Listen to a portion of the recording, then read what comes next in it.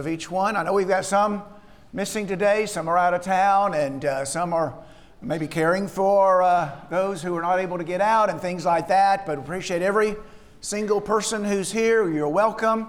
We're glad for your presence, and our hope is that our time together will be beneficial to us and uplifting for us, edifying, building our faith, our devotion, our commitment to live a life that's pleasing to God. So we appreciate the presence of everyone today. I also appreciate those who have led us in our worship today.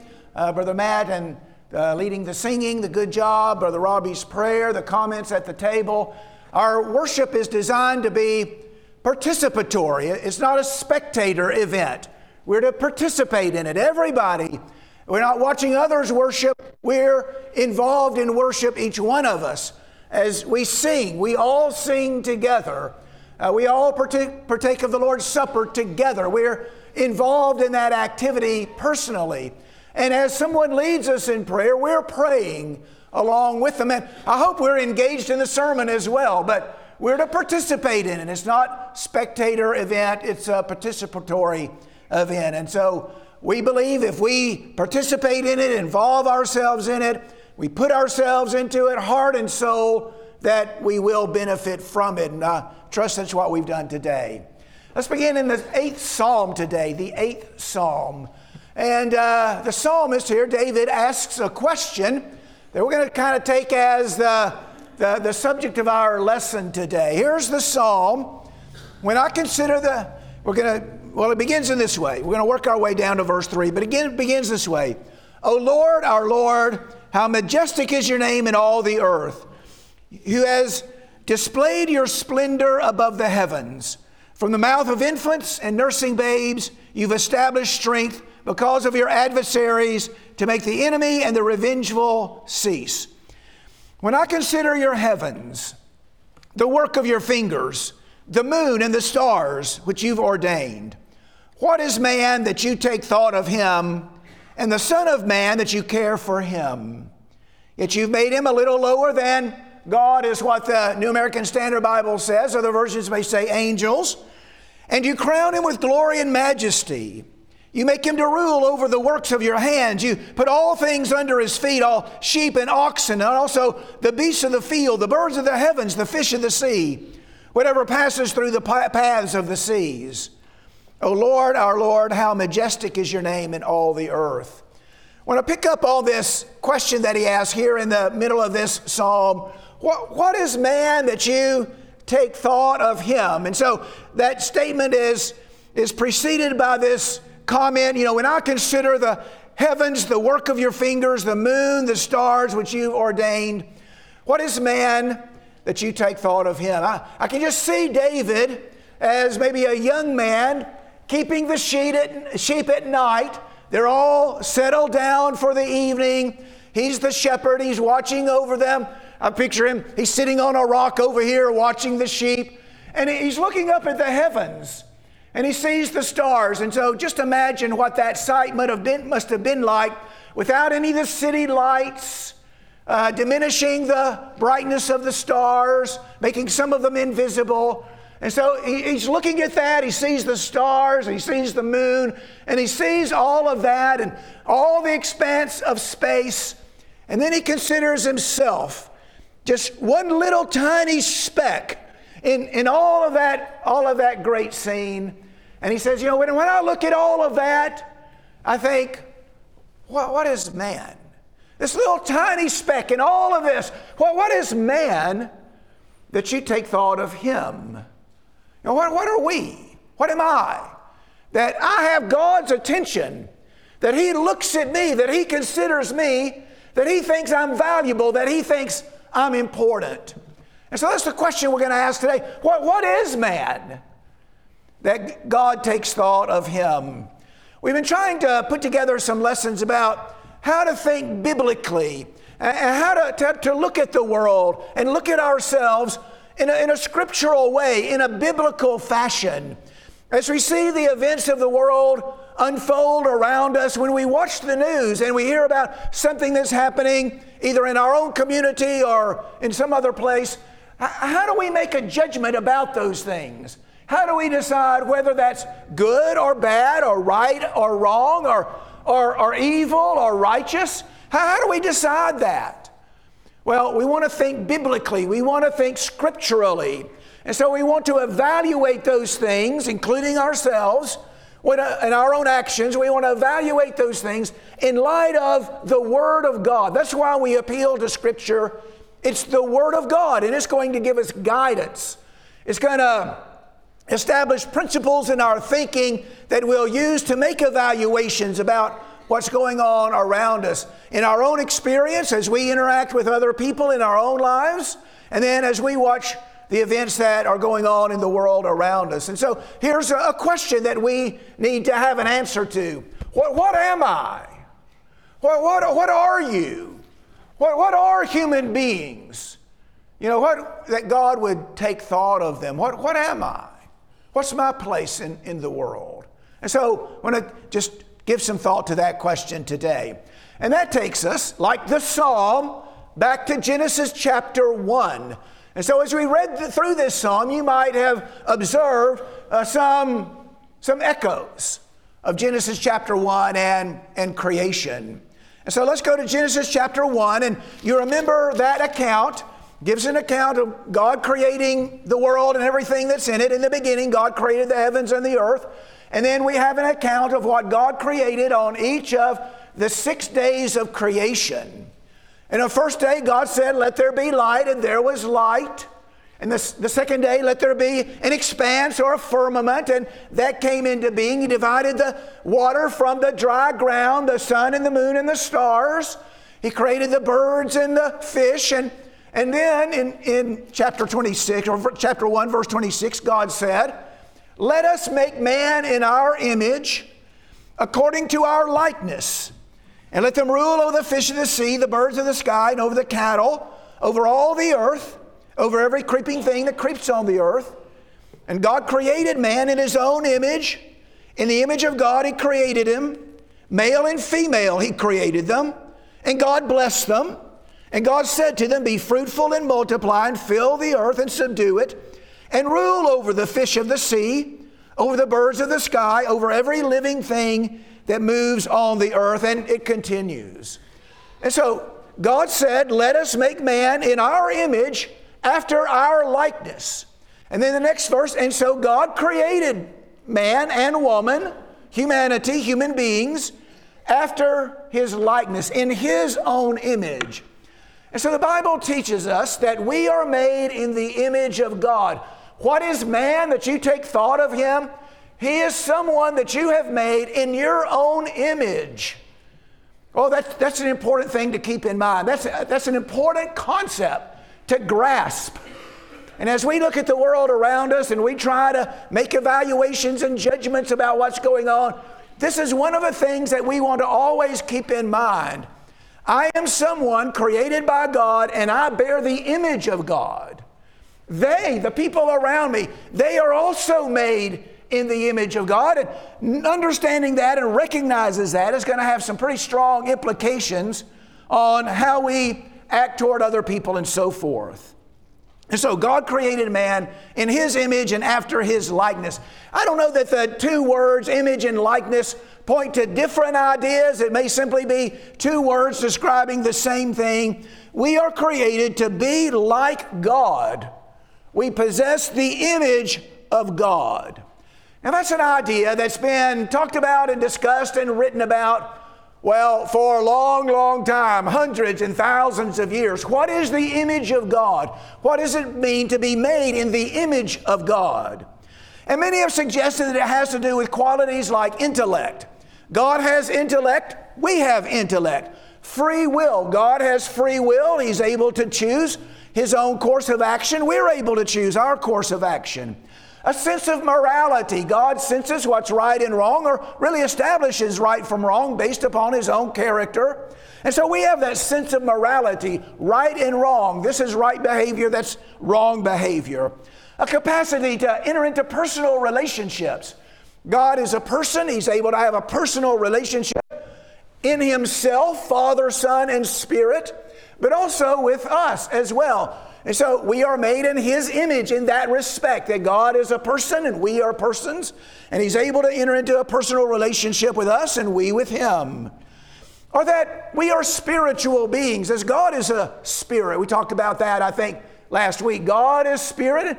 There is a part of us that is spirit as well. We have a physical body, but we are spiritual beings as well. And so there's a lot of discussion and ideas about what it means to be made in the image of God. But whatever it means, and he doesn't go into a lot of detail here in the passage, he does talk about the result. Because we're in the image of God, well then we have dominion over and rule over the rest of the creation. The fish of the sea, the birds of the air, and so forth. We have dominion over them. We rule over them. We exercise authority over them. And you know what? That makes a distinction between us and them, doesn't it? And so we have distinction over the created order, the animals in the created order, and the physical creation. We have authority over it because there's something different about us.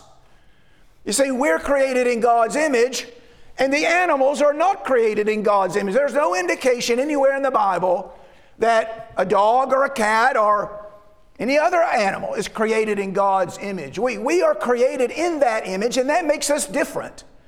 We are not like them.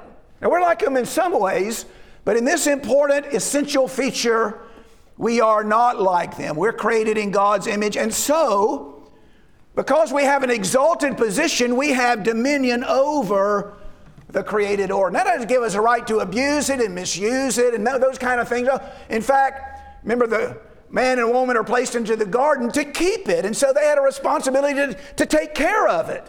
So we have a responsibility to take care of this, the gift that God's given us, the created order. But we do enjoy a position exalted above all other things that we experience in this realm. Now that's true about every person.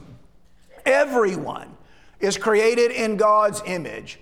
Whether you're man or woman, everybody here, grown up, child, doesn't matter. Every one of us is made in God's image.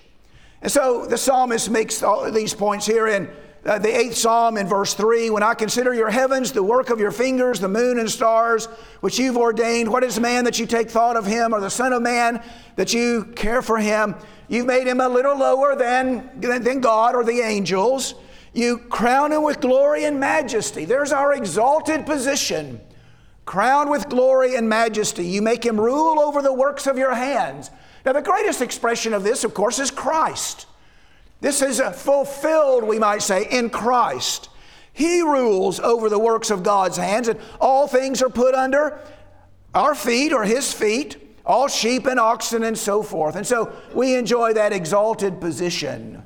Now, as you know, not everybody believes this, that we are made in the image of God. Not everybody believes that. There are a whole lot of people who believe that we have come into existence after a series of evolutionary events and processes, that we're really essentially no different from the animals that we see and interact with and all of that. And so essentially, in essence, we are exactly like them. And so we're nothing more than a graduated animal. Now we might have developed a superior intelligence, and we might be able to do some things that they can't do. Of course, they can do some things we can't do. But really, in essence, our essential nature is no different than any other animal. You know, I think that really has a profound impact on the way we live and the decisions we make as well. If you're taught you're not any more than an animal, you might end up behaving like the animals. But anyway, maybe that's a point we'll talk about in a few minutes. But we are created in the image of God. We're created after His likeness. And that affects our attitudes and our actions as well. And so let's talk about that for a few minutes.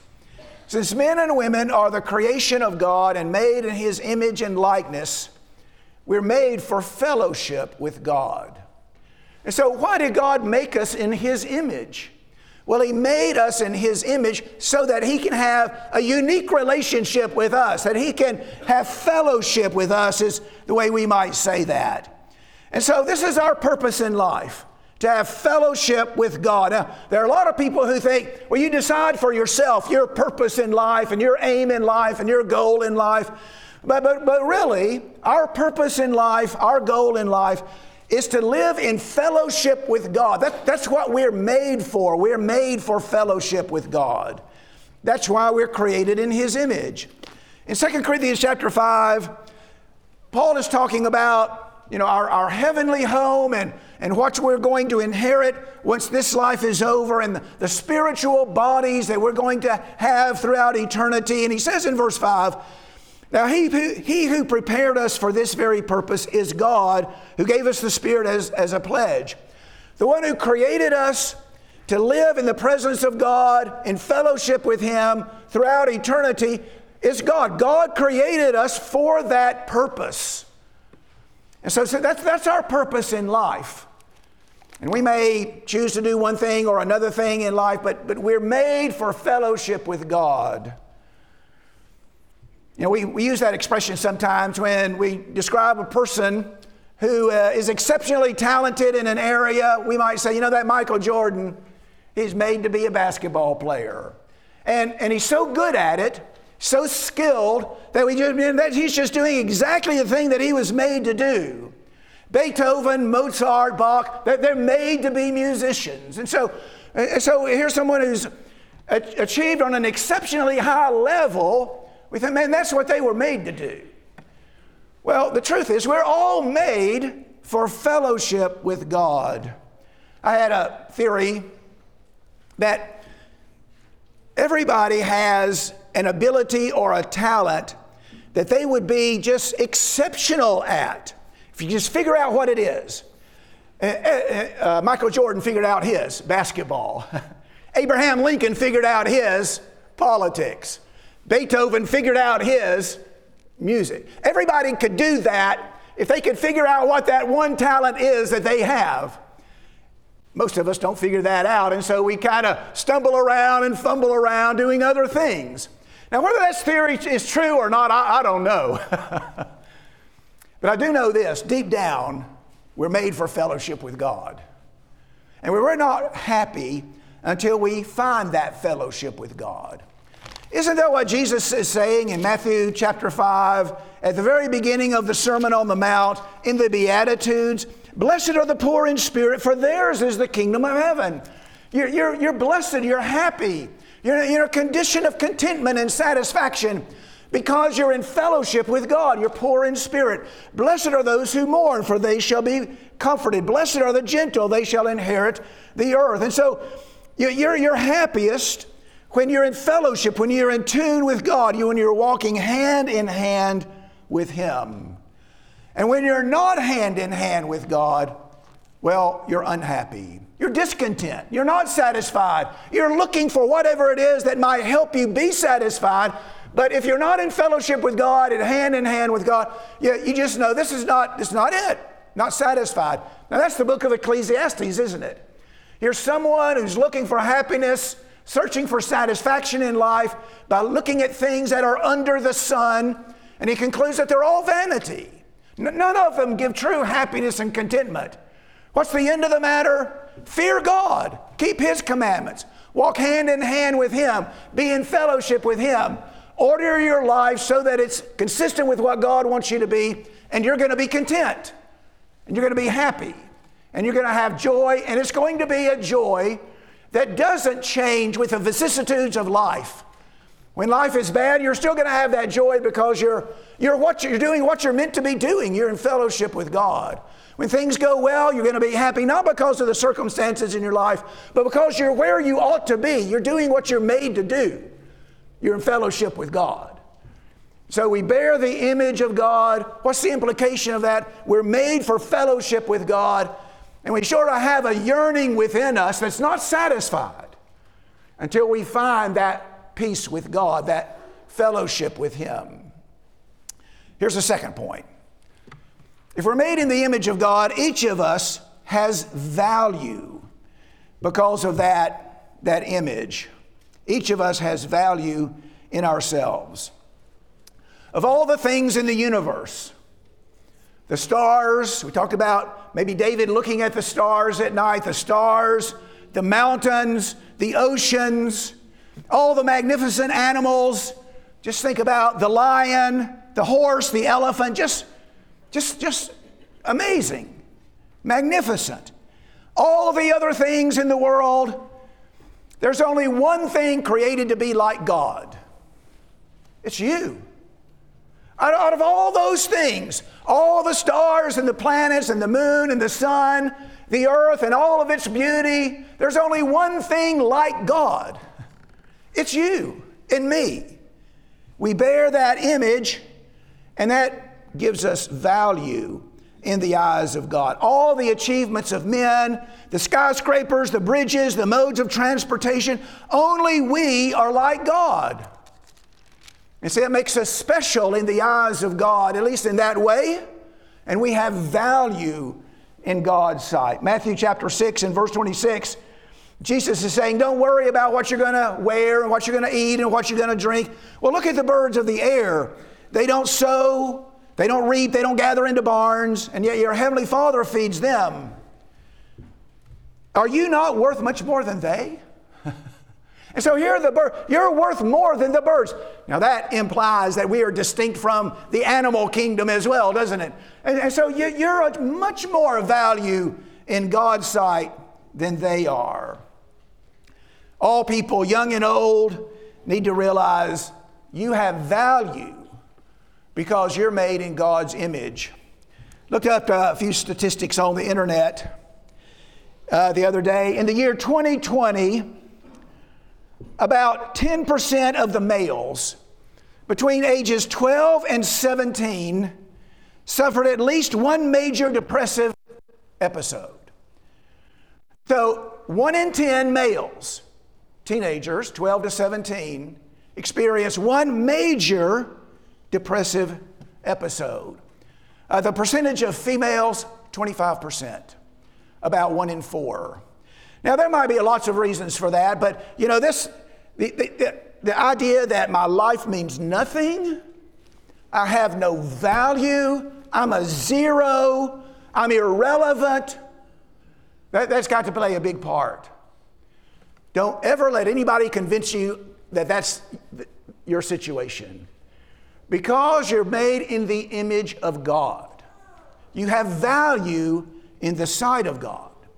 And other people may reject you, and other people may ostracize you and put a distance between you and them, and other people may insult you. But don't ever let anyone convince you that your life is worthless, that you're irrelevant, that you don't matter to anybody, because it's just not true. You matter to us, and most of all, you matter to God.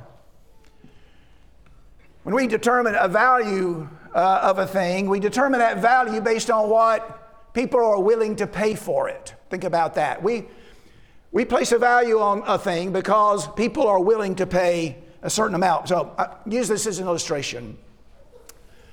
Now, this is a Thurman Munson baseball card. Thurman Munson played for the Yankees. He was a captain of the team, played in the middle 70s. I remember when he was a player. He's a very good player. He's kind of a tough guy. He was a catcher. He's the catcher in this picture.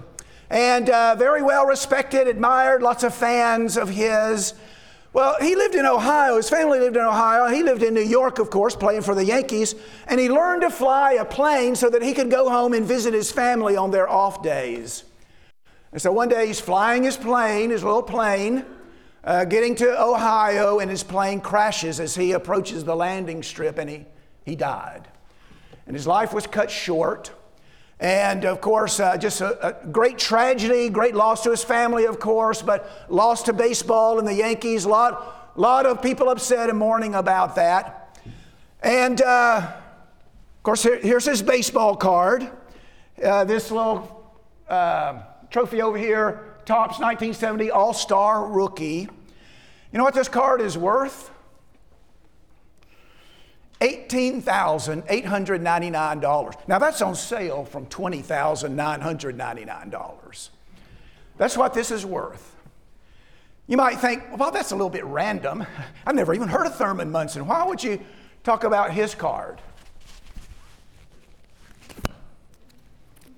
I've got one right here. When I was a boy, this is 1971, Thurman Munson card. I bought it in a pack.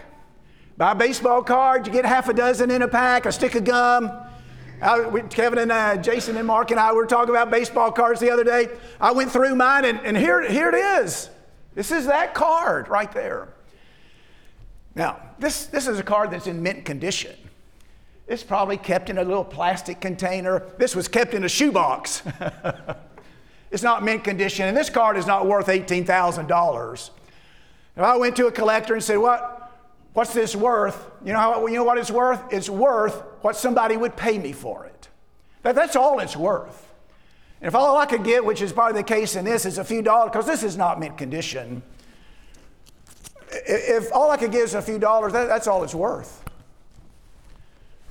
And so we are worth whatever someone will pay for us. Well, what is that? Well, in God's sight, He was willing to pay His only begotten Son for us. That's what we were worth in God's sight. In John chapter 3 and verse 16, God so loved the world, He gave His only begotten Son. Whoever believes in Him shall not perish but have everlasting life. You're made in the image of God. You are of great value in God's sight. He was willing to give up His only Son for you. And that's not only willing to do it, that's what He did. In the book of 1 John chapter 4, verse 9, by this the love of God was manifested in us, that God has sent His only begotten Son into the world so that we might live through Him. In our comments at the table, Brother Simon talked about the suffering of God's only begotten Son, the torture that He endured going to the cross. He saw that in us. He was willing to give that for us. He was willing to pay that price in order to bring us to Himself. And so don't let anybody convince you that you're worthless, that you don't have any value. It's just not true. If we're made in God's image, well, then we are of great value. Now, that doesn't make us deserve God's gift or entitle us to God's gift. It just means that God sees us, He loves us, He wants us to be in fellowship with Him, and He'll go to this degree, this length, in order to accomplish that. Got one more point to make. We're to treat others who are made in God's image with respect. And so when we look at the world around us and we see other people, what do you see? Well, we need to see someone made in God's image. You know, in James chapter 3, remember that's the passage in which James takes up the sins of the tongue. One of the things he says in verse 9 is, with our tongue we bless our Lord and Father, and with it we curse men who've been made in the image of God. From the same mouth come both blessing and cursing, my brethren. Things ought not to be this way. You should not curse your brother or another. He's made in the image of God, and so you shouldn't curse him. It's almost like indirectly cursing God. And if it's wrong to curse others because they possess the image of God, how can it be right to insult them, to cheat them, to deny them common courtesy, to be unjust toward them, to oppress them, to deprive them, to neglect them? How can that be right, to do those things towards someone who's made in God's image? I was reminded of a statement in Proverbs chapter 3, verse 27, do not withhold good from those to whom it is due when it's in your power to do it. Here's someone who's made in God's image. They need a little help. Okay, if you have the resources and the opportunity, don't withhold good from those to whom it is due when it's in your power to give it. We're studying from the prophets, Isaiah. You know, it's hard to read the prophets. Prophets like Isaiah and Amos, without being impressed on their call for justice. In Isaiah chapter 1, for example, learn to do good, seek justice, reprove the ruthless, defend the orphan, plead for the widow. Here are people that are on the lower end of things, the widow, the orphan, the oppressed, those who don't have. You do them justice. You respond to them in a just sort of way. What's going on in Israel at the time is you have the rich and the powerful, and they're approaching the judge about this kind of helpless person, afflicted person, oppressed person. And he's telling the judge, if you'll rule in my favor, I'll make it worth your while. And so he rules against the weak. And he rules in favor of the wealthy. So verse 23, you rulers and rebels and companions of thieves, everyone who loves a bribe and chases after rewards, they do not defend the orphan, and nor does the widow's plea come before them. When we look at the world around us, and we see events in the world around us, and we see our own, what's going on in our own lives, if people are made in the image of God, well, then that commands our respect. We need to treat them with dignity. We need to pursue justice. And we're familiar with the idea of justice. We're Americans. Liberty and justice for all. But as Christians, it even takes on another dimension. Liberty and justice for all, because all are made in God's image. And so we treat all people with respect. Men, women, children, adults, slaves, masters, Jew, Gentile, rich, poor, officials, commoners. Treat everyone, because they're made in God's image, with a degree of dignity and respect. The rich, the poor, all races, the elderly, the unborn, men, women, professionals, laborers, people with special needs, those who are healthy, those who are ill, everyone made in God's image and consequently deserves to be treated with dignity. All right, one more closing point. If we're made in God's image, we have a responsibility to represent God in the world. Ephesians chapter 5, verse 1, therefore be imitators of God as beloved children. And he goes on to tell us to walk in love. He gives us more specifics in verse 3. Immorality and impurity or greed must not even be named among you as proper among saints. There must be no filthiness and silly talk or coarse jesting, which are not fitting, but rather giving thanks. Represent God in the world. Be imitators of God. Here are some things that you shouldn't do. And he gives us some specific application there. In Colossians chapter 3 and verse 10, we put off the old man, we put on the new man who's being renewed to a true knowledge according to the image of the one who created him. As Christians, we are to be renewed according to God's image in a moral way. And so, we're to put off, he says, immorality, impurity, passion, evil desire, and so forth. And we put on a heart of compassion, kindness, and humility. God is light, and in him is no darkness at all. And so we let that light shine through us so that others might glorify him. Not us, but him. And so if we're made in God's image, we have a responsibility to represent him in the world as he is. And Colossians chapter 3 and verse 18 says, with unveiled face, beholding as in a mirror the glory of God, we are being transformed into the same image from glory to glory, just as from the Lord the Spirit. So as we grow and mature in our faith, in our knowledge and understanding, as we go through life, we are taking more and more and more, developing more and more and more that image of God and representing him in an accurate way to the world around us. Not for our own glory, but so that they might come to glorify him as well. So I didn't have that point on there, just add that to the end here. So here are some implications being made in the image of God. Need to understand this. And this has an effect on the way we see the world and see ourselves and make evaluations about what's going on in the world around us. We're made for fellowship with God. Each of us has value in the eyes of God. We're to treat others who are made in God's image with respect. And we have a responsibility to represent God in the world in an accurate way. Let's pray together. Our Father in heaven, we're thankful for the opportunity to come together and to study from your word. We pray, Father, that we've handled it correctly today, that we have said the things that you would have us to say, and that we've represented your will in our teaching today as we should. We pray, Father, that we'll understand this great truth of yours, that we are made in your image, that we'll accept that and we'll understand it, and we'll accept the responsibility that comes along with that. Father, help us to order our lives so that we can walk hand in hand with you. We understand that that's where true peace and contentment in this life is found. Help us to understand, Father, that we are distinct from creation, that we have an exalted position, that we have value in your eyes, so much so that you are willing to give your only begotten Son to bring us into fellowship with you. And help us, Father, to always understand that regardless of how the world treats us, we know, Father, that in your eyes we are of great value. Help us to treat others with respect and dignity, everyone made in your image, and help us to pursue justice for all of those in your image as well. And Father, we pray that we will represent you as we should, and that our lives will reflect your character, that we will be imitators of you in this world, and others might come to see you shining in us and come to glorify you themselves. So help us, Father, in all of these ways. Help us to think on these things so that they'll make a positive impact on our lives and the lives of others. I pray this in the name of Jesus Christ. Amen.